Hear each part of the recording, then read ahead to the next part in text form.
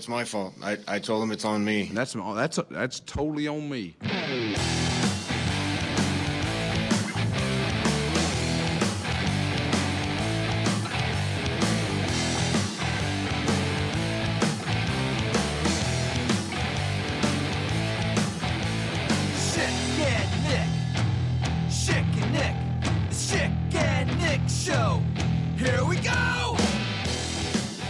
You didn't want to be in this position in year 3 of Scott Frost where you have him sounding exactly like our buddy Doc, right? You didn't want that to have to happen, and that's where we are now. At this point, Doc could just handle all the post-game interviews for Frost. It's like a punt. And I asked, and I don't even offensively, I don't even recognize what we're doing.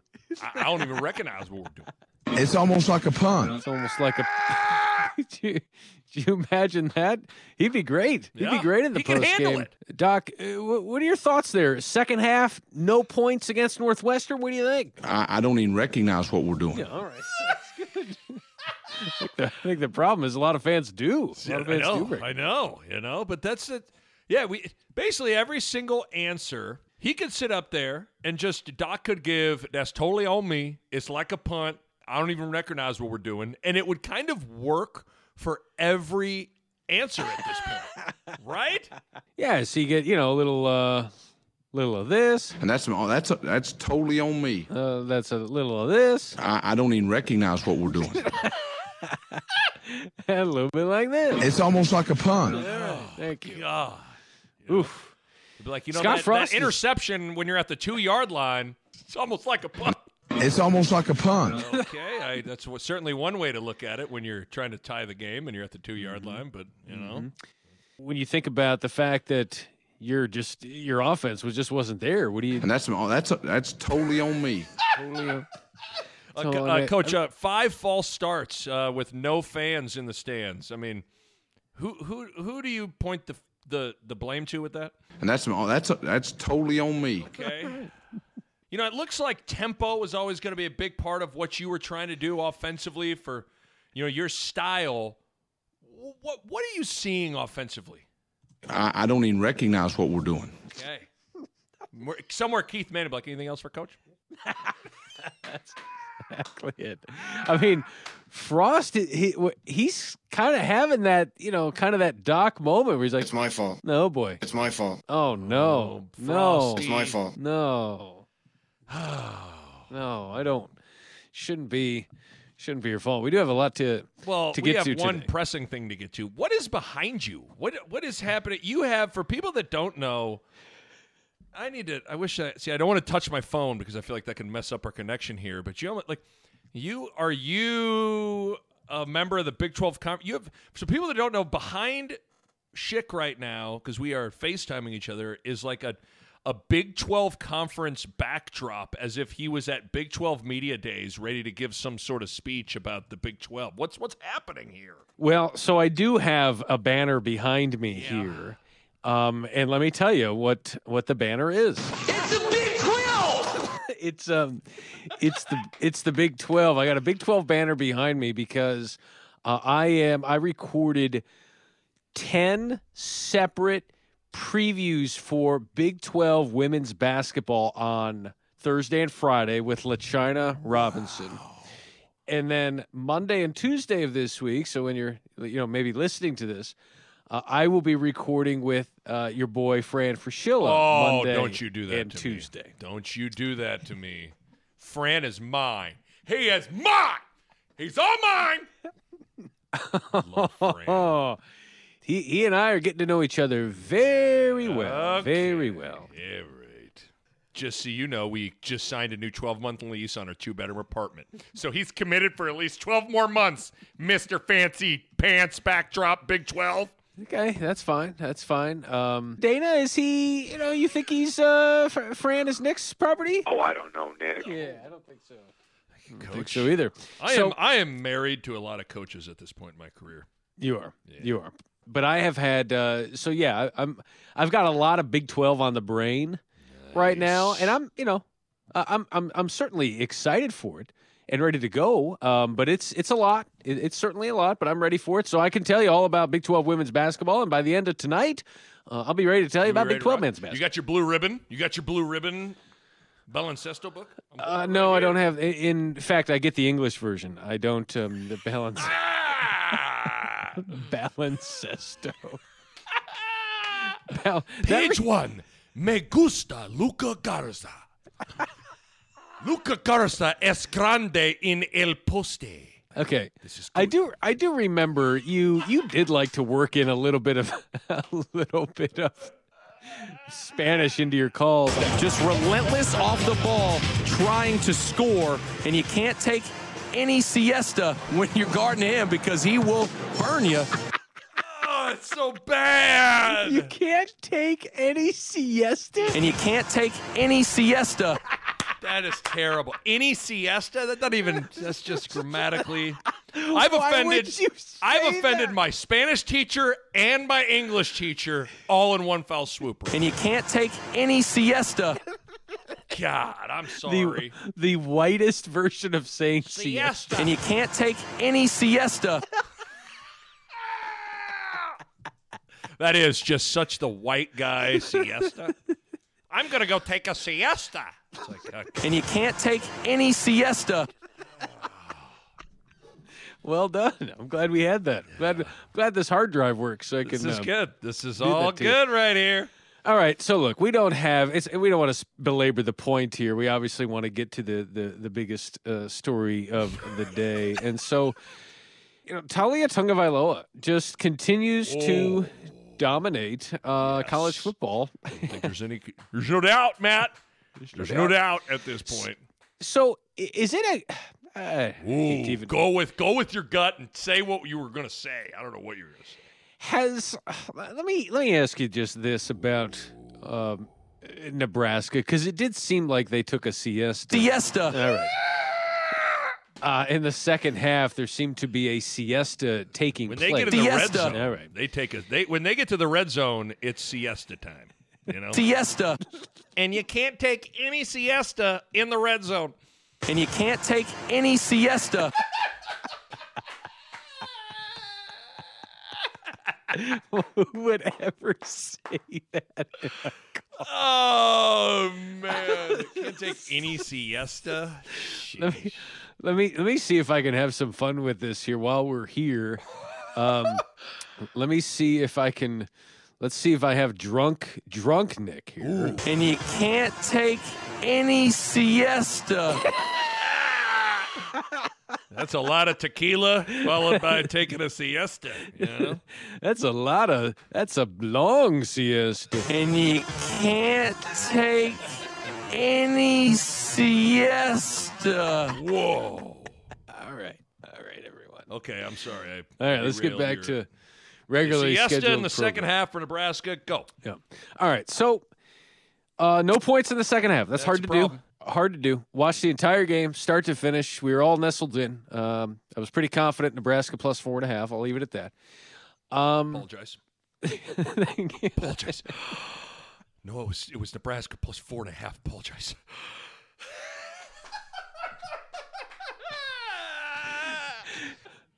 One of our best callers that we ever had, and again, we'll revisit it eventually, but do you think you go to the booth or you go to the ticket window and you call your bookie and you say, hey, I'm going to take Nebraska plus 4.5, and then he calls you when you lose and he says, I'm sorry, it was I should have given you a Nebraska plus 9. I apologize. No, it's Northwestern. Should have given you Northwestern minus 6.5. I apologize. Hey, Chris. Hey, how you doing? I'm doing well. What do you got?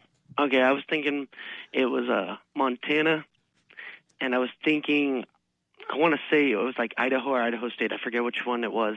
It was one of the non-conference games. I forget the name of the team. I apologize. No, it wasn't Montana. It was Wyoming. I apologize. All right. Never gets old. All right. The We'll get biggest into breath we'll get- ever recorded. Oh, we'll dive into that eventually. We don't have the time to do do that today. One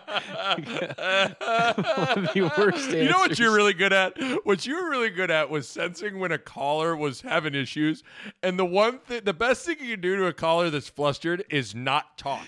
Like, let them say something, and then you just wait a second. You do a really good job of letting that 2 seconds of dead air just dismantle this guy's confidence in anything he's saying. There was a lot of dead air here. Let's see.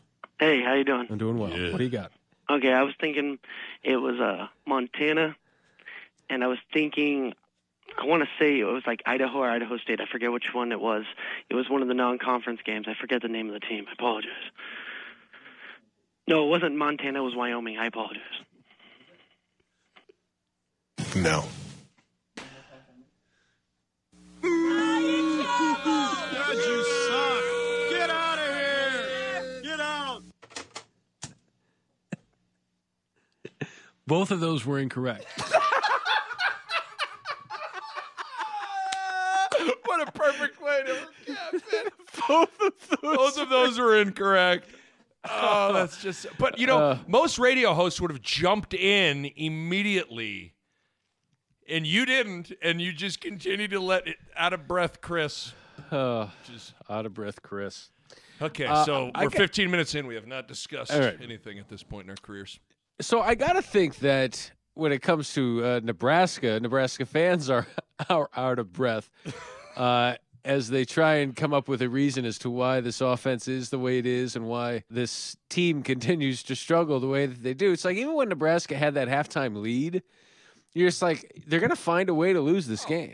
Yeah. They're going to find there are undiscovered ways to lose yet, and they will discover them, and they did with a couple of essentially end zone, red zone interceptions. I mean, it's really remarkable how well they do at finding new ways to lose. I just don't. I mean, ultimately, that game came down to they had 8 drives into Northwestern territory and came away with 1 touchdown and 2 field goals. And the 1 touchdown was set up from an interception going to the doorstep. With a safety who wasn't even supposed to be on the field. No.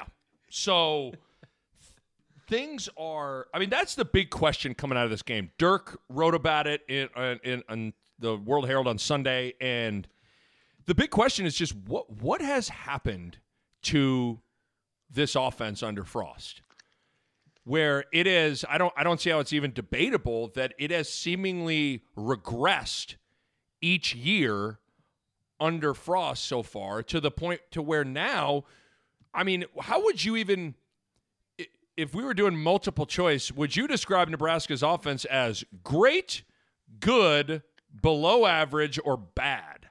At this point, I would say below average, trending towards bad. And I don't care. I don't even know what their total yards was. They probably had north of 425, or they were over 400 probably. But there was a wise man by the name of Bosif Pelini that once said, "It's not about yards, ma'am. It's about points." And that's what it is. Like, I don't care about yards if you're scoring 13 points, right?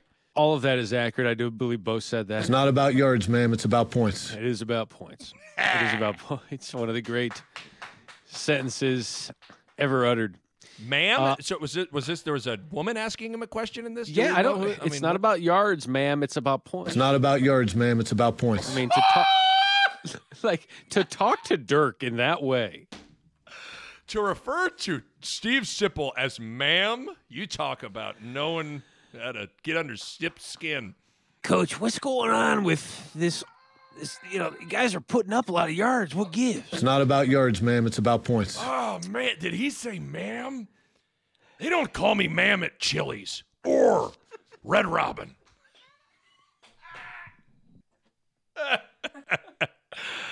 That's one of the great mysteries. It's hard telling from Jack in the Box. It's hard telling in the press box. It's not about yards, ma'am. It's about points. I believe someone asked him, I believe that was something to the effect of, hey, you're giving up a lot of yards, and they had won the game or something. That's about points. We're good. Yeah. We're good. He was right. But it is. Same things. It was true then, and it's true today, and on the opposite side of the ball. It's not about yards. It's about points. And this offense doesn't even look like what you saw in 2017 at Central Florida when Frost was calling plays, or even at Oregon when he was calling plays. I looked it up. In 2017, Central Florida didn't have a single game where they scored less than 30 points. Not one game. Nebraska's last 10 games, they've only scored more than 30 points twice. Once was at Maryland last year when Maryland was doing 1-2-3 Cancun as they were breaking the huddles. And Indiana at home last year where they lost. But it's just, this was supposed to be Frost's thing, right? Like, when he was hired, you felt like the one thing you could write in pen, not pencil, and take to the bank was Nebraska was going to be able to move the ball and score points. Nebraska was going to be able to move the ball and score points. And it's just, it's a head-scratcher to see where Nebraska offensively is at right now, Schick. This offense, as I watch it, 2 words come to mind: dink and dunk. Yeah. That's what this offense has become. It is a dink and dunk offense with no weapons, no offensive weapons to help you dunk it. Right? Like, there are no offensive weapons outside of, I guess you could say, the quarterbacks to help you in space beat your man or be better than, like, they're throwing to guys and I just go, well, there's no yak there, nothing here. It's yards after contact, not a lot. Dedrick Mills showed a couple of flashes there early that looked like in the first half this was a team that wanted to play football. But then they get it's the lack of explosiveness and the lack of discipline in terms of penalties that this team cannot afford. And they, I tried to think, like, UCF, man, he had some speed, right? Yes. Like Adrian Killins. Mullins.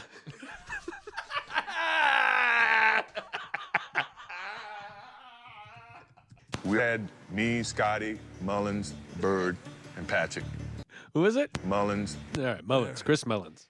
We asked Magic Johnson what was wrong with Nebraska's offense, and his answer was Dead legs.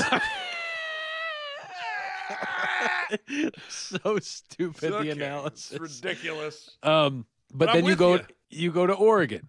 Weapons, speed, Mariota. Like, to steal the Doc line from earlier, I don't really recognize Adrian Martinez. He seems like, you go back and watch the first game he ever played as a freshman, and then you go watch this, and it's just, he's lost half of a step. He doesn't look as explosive. Maybe it's because he's put on weight. Maybe it's because he's unsure of himself. I really don't know. But it's a different quarterback. The weapons haven't improved. But it's just, there's not confidence in the play calling. And maybe it's because they don't have confidence in those players. I don't know, in the talent. But to be able to throw the cliche, stretch the field, to be able to get chunks. Because if you are the kind of offense that has to have a 12-play drive without penalties in order to score, in order to get points, it's just not going to happen. You need chunk plays, explosive plays, 4 or 5-play drives at some point, maybe 6 or 7, get in the end zone and that happen. And then not only that, getting to the doorstep and turning the ball over. I mean, it's just one of those things where you watch it and you say, it shouldn't be like this. Quarterbacks in this offense shouldn't be playing like this. And frankly, getting shut out in 3 of your 4 quarters against Northwestern, I would say, considering how long Scott Frost has been there now, this is year 3. The judgments start to come down. This is the worst loss Nebraska's had under Scott Frost. I was trying to think of that, like if you tried to answer that question. This one certainly felt like it's up there. I mean, just there's something about this game that really slid the entire offense under the microscope in a way that I don't feel like we have before. And I think it's really slid Adrian Martinez onto the chopping block in a way that he hasn't been before, which is obvious because he got pulled at the end of the game. But yeah, it's just right now offensively, Wan'Dale Robinson has become a non-factor. I mean, the guy.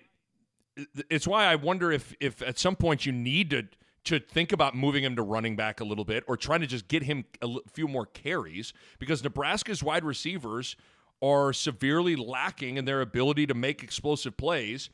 in my opinion, Nebraska doesn't have a real game changer at running back. I think Mills is okay. I don't think he's great. I think he's okay. Yeah. Right now, the only chance Nebraska has to move the ball is quarterback runs.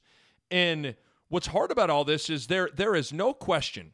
Like, I couldn't believe. I sit there and I turn on Notre Dame Clemson last night, and it's a different sport. I'm watching that. I'm like, this looks like the NFL compared to what I saw between Nebraska and Northwestern. So there is a talent component to this that is real. But that doesn't necessarily absolve Frost of any sort of head scratching and questioning as to what's happened with this offense. Because this is just not what anyone thought it was going to look like, and not what kind of results people thought things would look like from the offense. And so, I mean, the question is now that the hard part with Martinez is, on one hand, it's not all on him. You know, like the wide we've talked about, not a ton of weapons. The running back situation is not great, but ultimately things just aren't running smooth when he's in there. He seems a half a step slow, and at the end of the day, Schick, the team isn't scoring points with him out there, and the team isn't winning games out there. It kind of feels like there's a large enough sample size to make a conclusion on what Martinez can be in this particular situation. I can't sit here and definitively tell you I think Luke McCaffrey is for sure better than he is. But, you know, it's that old, you know, the definition of insanity is doing the same thing over and over and expecting a different result. Like, I think we kind of know what things are going to look like with Martinez at quarterback. It feels like that. It doesn't feel like it's time to give Luke the ball and see what Luke can do with it officially. I think it's heading that way now. I do. I mean, is it the right or wrong call? I don't know, but I'm with you. I think there's enough sample size. And I had a tweet in the draft that was ready to be fired off if Nebraska scored the touchdown when McCaffrey turned it over, when he threw the pick, which was in the preseason, Scott Frost said, the offense moves exceptionally well when Luke McCaffrey is in there. Yeah. Right now, our offense moves exceptionally well when he's playing quarterback. And I was going to quote that and say, indeed, because that's what it looks like. Now, is it because it's a changeup? Is it because the defense is caught on its heels? They're not used to this speed. They're not, it might take a while. You start him, then maybe it might take a half of a quarter for a defense to kind of adjust to his speed and what he provides, maybe. But he certainly looks more sure of himself. He certainly looks like he's more emphatic with his throws and more sure of when to tuck it and run and all of those things. So, yeah, I feel like it's headed that way, which is a shame for Martinez. Right. Because you felt like this was set up for him to have an extraordinary amount of success. Like, if you were going to partner a coach and a quarterback from the jump, from that first game or two with Martinez, you thought, this is it. And these next 3 or 4 years are going to be incredible. And instead, you're 2 years removed from his shining moment and his incredible season, and you look at it and you go, he might have peaked early. Which is bizarre. Some guys just either hit a wall or something happens, and they're just a shell of their former selves, and maybe that's it. But this, it's a big boy business. Yeah. And he's had his chance, Schick. Like, at this point, like, that's it. All you ever can ask for as an athlete, or really in life for anybody, whatever it is you're doing, is for a chance, for an opportunity. This isn't. We're not in year 1. We're not in year 2. This is year 3. I mean, he's got a lot of starts under his belt, and he's been in a lot of close games. He's been in a lot of situations where, again, like I said, like, the sample size is big enough for us to draw a conclusion as to what Martinez is in this particular situation. And I think what he is he's just okay. He's just okay.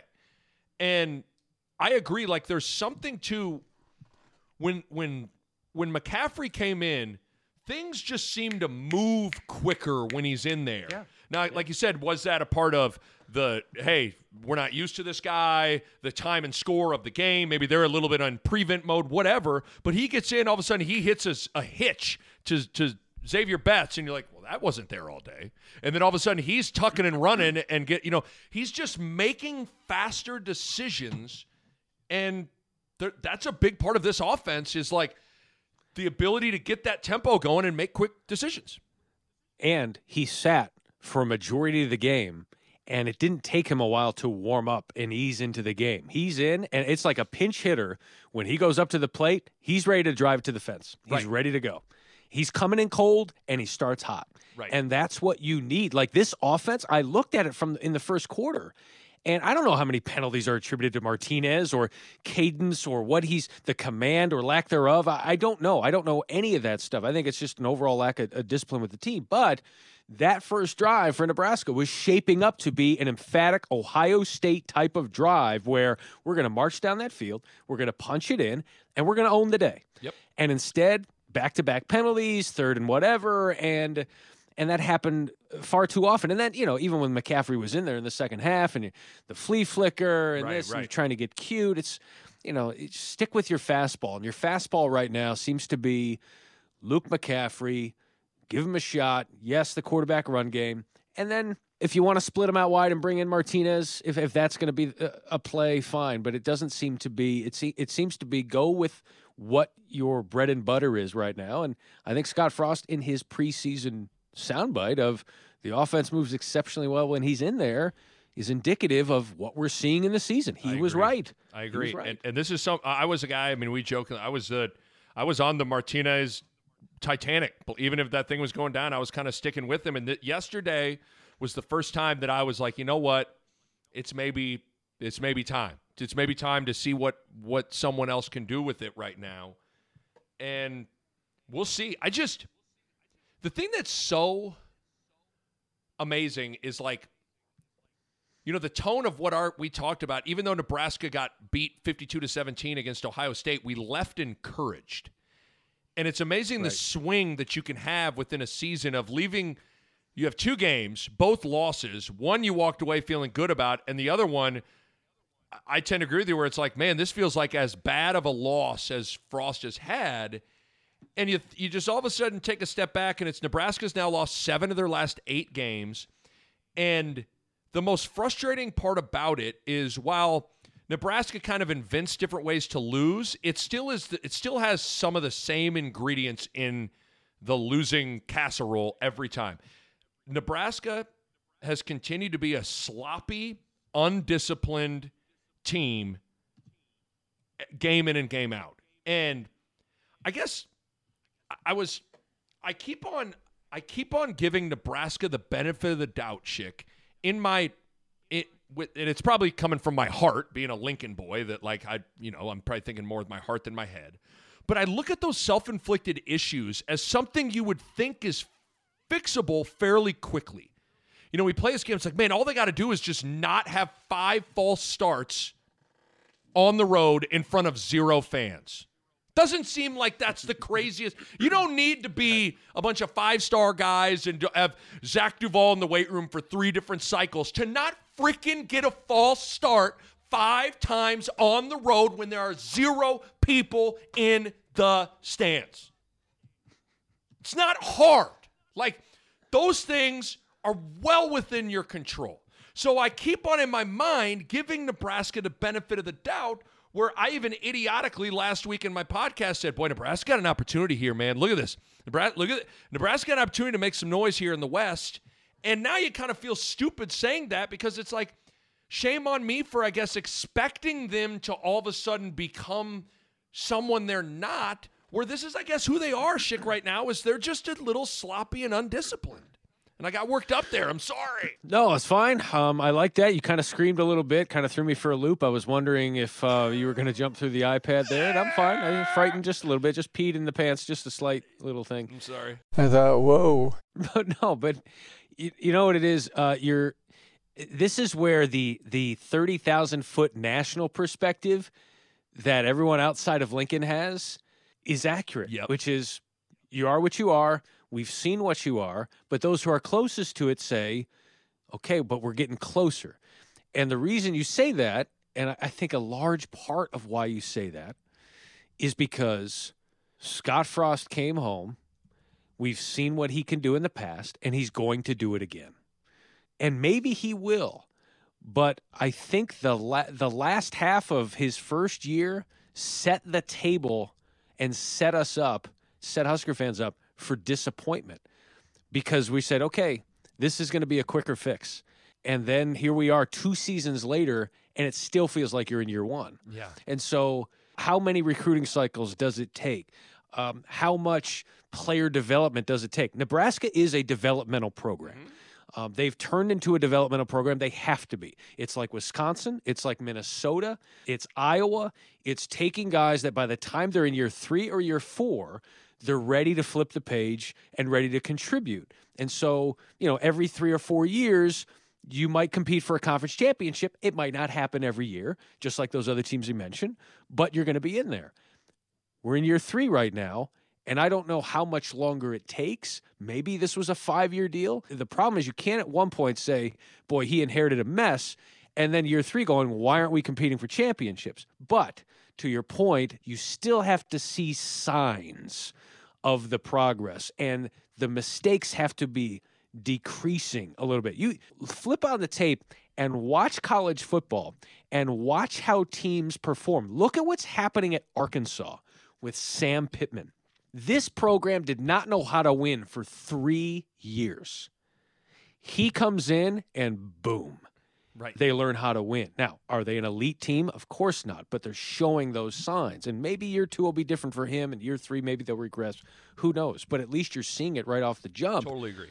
And you say here in Nebraska, you say, this should be better. This isn't facing Ohio State. This isn't facing a Clemson or a Georgia. This is Northwestern. And I'm not trying to denigrate Northwestern. What I am saying is talent is at the very least even. At the very least, it's even. Yet Nebraska is the one that's undisciplined. Nebraska is the one that makes mistakes. And Nebraska has the quarterback that turns the ball over in the red zone. That's it. And you just can't. That's it. I totally agree with everything you just said. And that's what's, as we get further along into this thing and being in year 3, it gets harder and harder to explain away these mistakes, like, they need to get their guys in there. They don't know how to, you know what I mean? Like, there was all these things that, like, were kind of readily accessible for you to go, yeah, I think you can point to that. And while there still is a talent overall issue, like, I still don't think this team is just flush with a lot of real game-changing, big-time players, that doesn't excuse, like we said, it's one thing to get beat. It's another thing to beat yourself. And it feels like there's just a lot of games where Nebraska is beating themselves. And what's hard is we sit there and go, God, Nebraska's a long ways away and da-da-da-da-da. And while that's true, at the same time, what you just said in the last part of your very well put comment, you watched that game yesterday, Nebraska-Northwestern. One team is in the driver's seat to win the West and play for a Big Ten championship against Ohio State.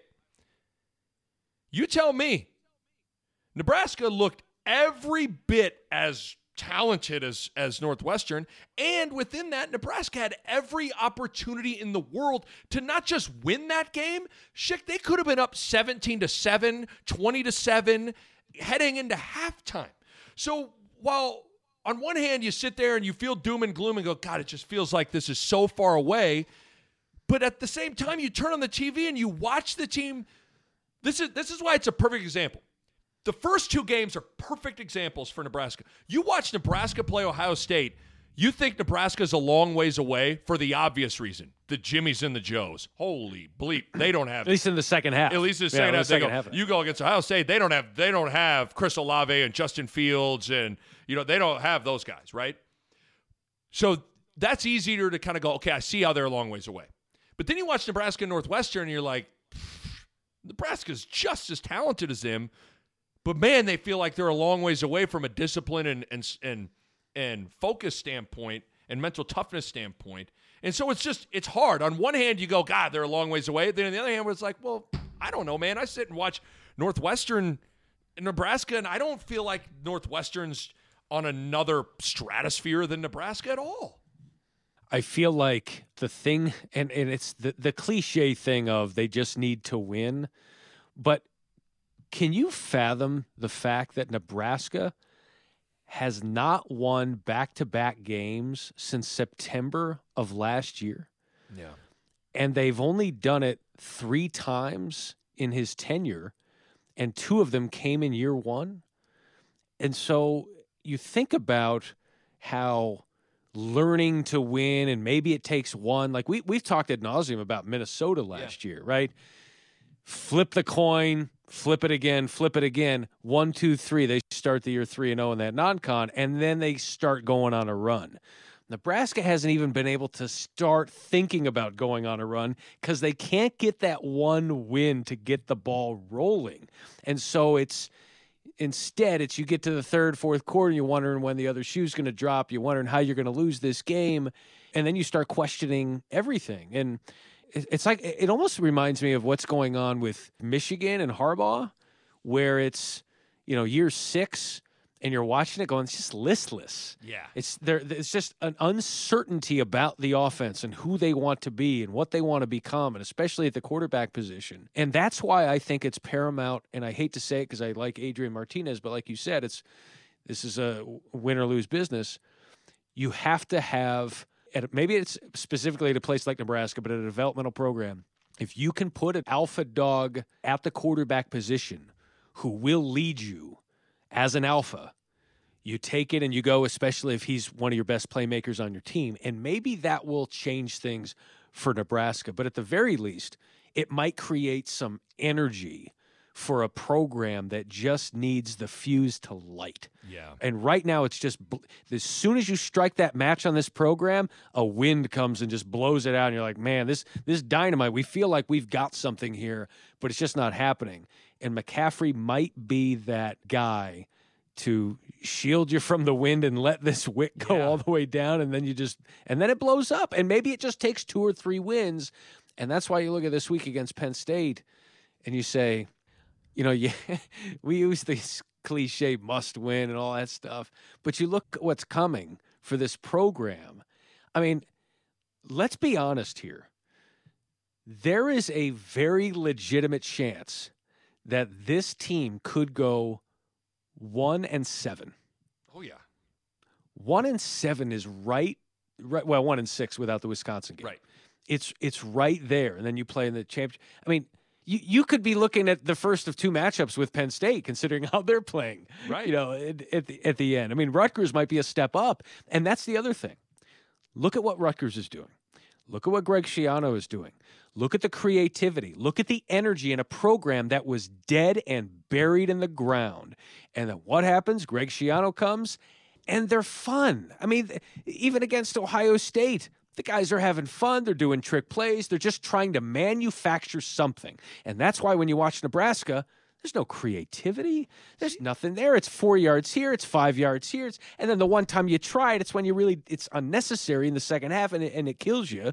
But there's no nuance here, and that's really a struggle. And what's you talk about, but everything you say, Nebraska felt like that in the first year. They felt like fun and excited, and you could feel it. And that's what's so perplexing about it is like Nebraska felt like, okay, here we go. Like, look at this, man. Like this is, look at them move the ball. Look at this stuff. Just went, and all of a sudden it's all kind of just slowly gone the wrong direction. And I don't know. I don't know what to attribute it to. I do think there's something to, and I think it's warranted to make a change at quarterback at this point.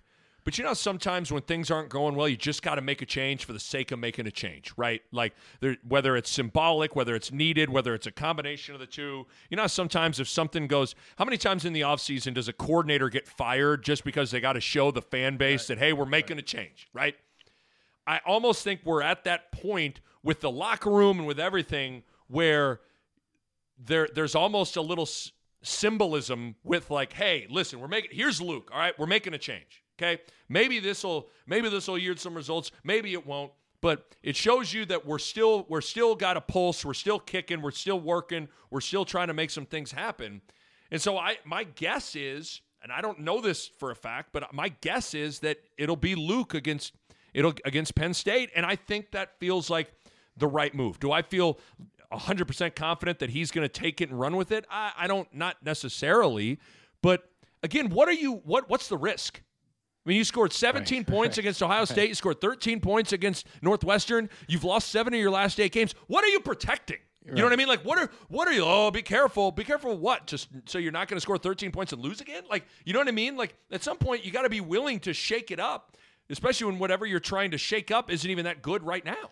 Yeah, I forget what the context of the conversation was. We had a similar conversation maybe a year or two ago when I would call into your show and we'd have our weekly talks, which is it was something to the effect of, what you're risking this because if you don't, you might finish 5th in the division, right? 4th in the division. Yeah, what do you at this point? At this point, you're 0-2. You're about to the season's about to be flushed away, and it's like an NFL team. At some point, you just got to figure out what else you have. That's it.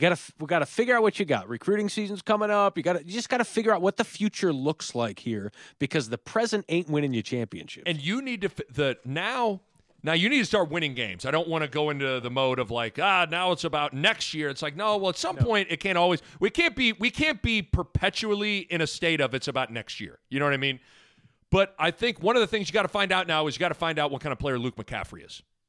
Right? Like you got to find out what that guy can do because one of the things, and I mean, the tone of this is like negative McGee here, but like I've said this for a long time. The one common denominator behind almost, if you just go through every coach and their era at a place, if it doesn't go great or reach its potential, the one common denominator is oftentimes they never got the quarterback right. Like, for whatever you want to say about Michigan, that's, to me, one of the biggest problems. Harbaugh never found his Andrew Luck Part 2. He just didn't. And at this point, I don't think... Are you saying Tate Forcier wasn't... Oh, I like me some Tate Forcier for about 2 games. But, you know what I mean? Like, you look at...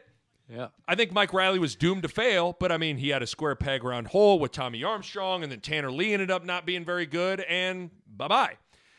Even Bo Pelini, I just don't know if he had a flash in the pan in 2010 with Taylor Martinez. I just don't know if he ever fully found that guy. Probably the guy that's the exception to that is I think Bill Callahan had some. I mean, Zach Taylor, pretty good player, Mm-hmm. but yep. It's not a guarantee that you're going to have success if you get the quarterback right, but you know what? There's a guarantee that you won't have success if you don't get the quarterback right. And I think now you got to start figuring that. You got to figure out what Luke McCaffrey can do, and if he's the dude. Yep. No, you got to figure out. And I think when you look at Penn State, you might be looking in the mirror a little bit. You look at their quarterbacks that they've had: Christian Hackenberg, Matt McGloin, Trace McSorley. Guys that are okay. Right. But not guys that are going to go out and win you championships. Close. I mean, they did win a Big Ten title a few years ago. Do you, real quick, as we might as well just like if we've gone to negative town, might as well stick with it. And this doesn't have to be negative, but did you think Scott Frost's body language seemed a little interesting yesterday? Or I don't know if it was the sun. Sometimes when someone wears something they don't usually wear, like I've never seen him wear sunglasses before, so sometimes there's like whoa, what? You look different. What's going on with you? And maybe a lot of his emotion comes from his eyes if you're playing like real body language expert here. Like, I thought he had a weird demeanor to him and vibe to him yesterday during the game. And even the post-game presser, and I realize a Zoom press conference is different than live bodies asking you questions, but I even thought his demeanor in the press conference seemed a little distant and a little down, and I don't know. Did you see? Yeah, whenever I watch him on the sidelines, I always think there's never really a ton of energy there, and it's kind of how the way he speaks is kind of how he's just very even, Steven. You don't get a lot from him, and maybe I don't know. Maybe that's a part of the issue. You always try and connect dots. I didn't see too much of that. I did see his mask below his chin most of the game.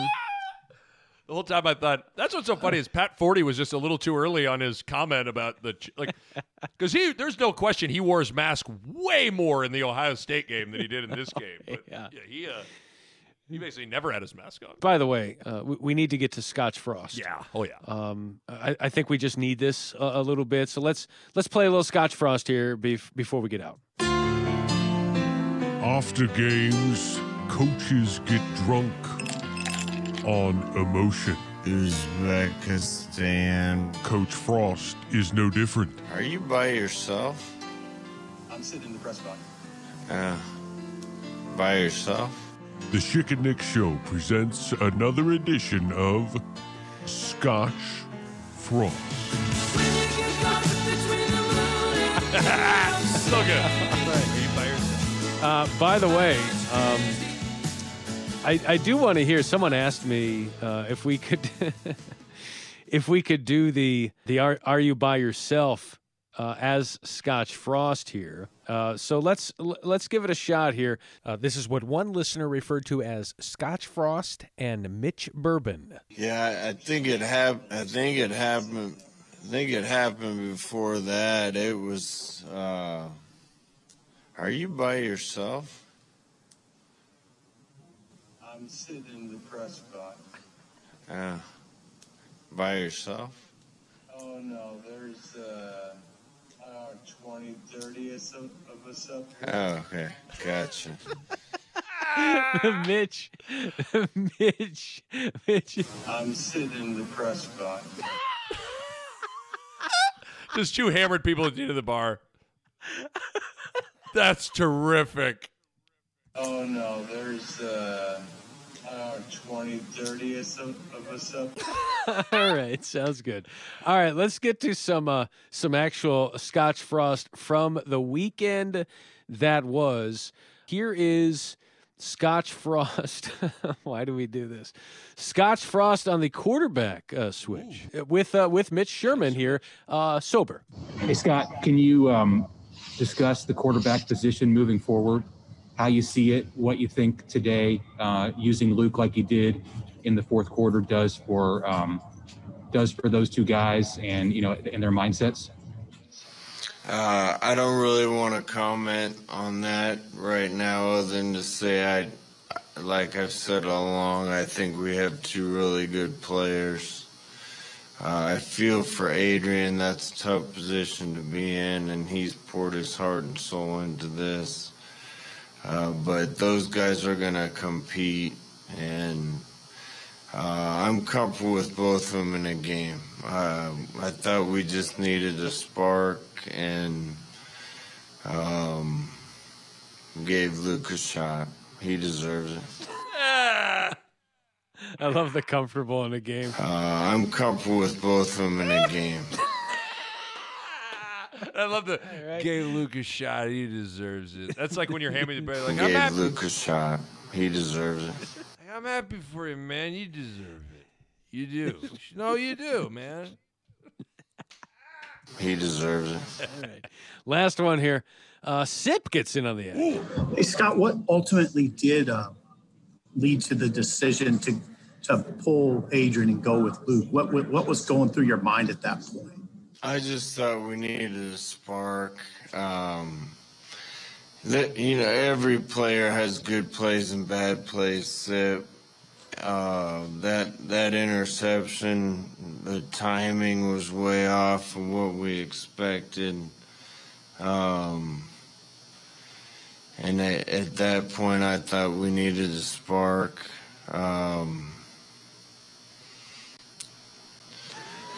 We had kind of had a plan to get Luke in the game more earlier, and he hadn't been in.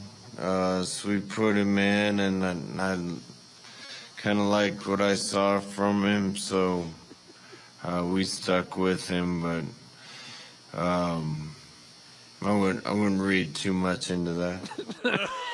Terrific. Is there anything better than a guy named Sip being a part of Scotch Frost?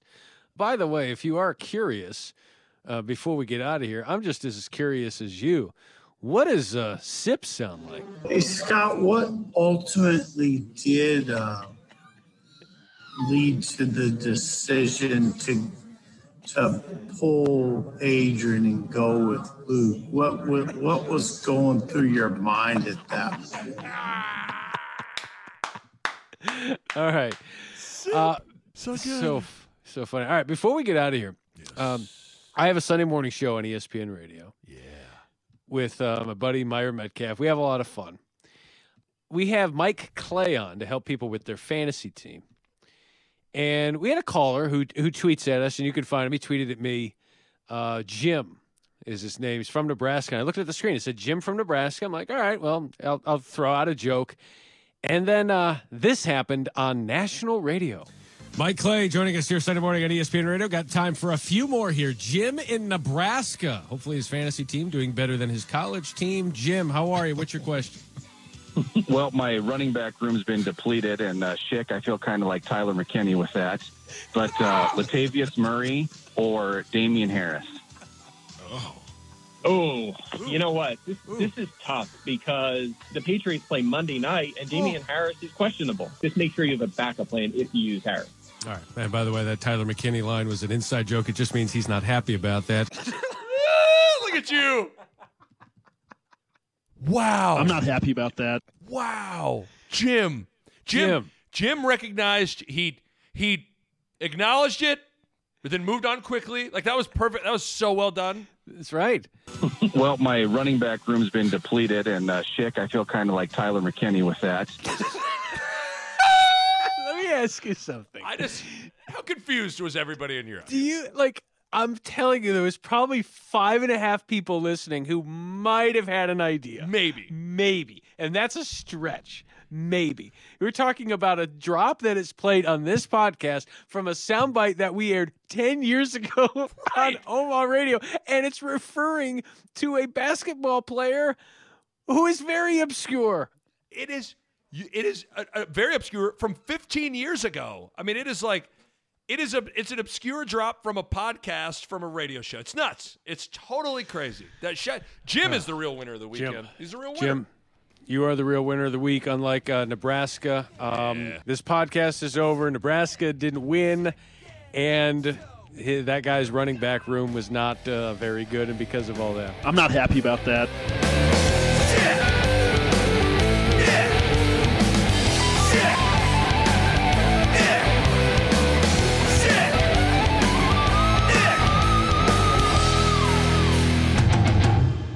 And that's totally on me. Absolutely.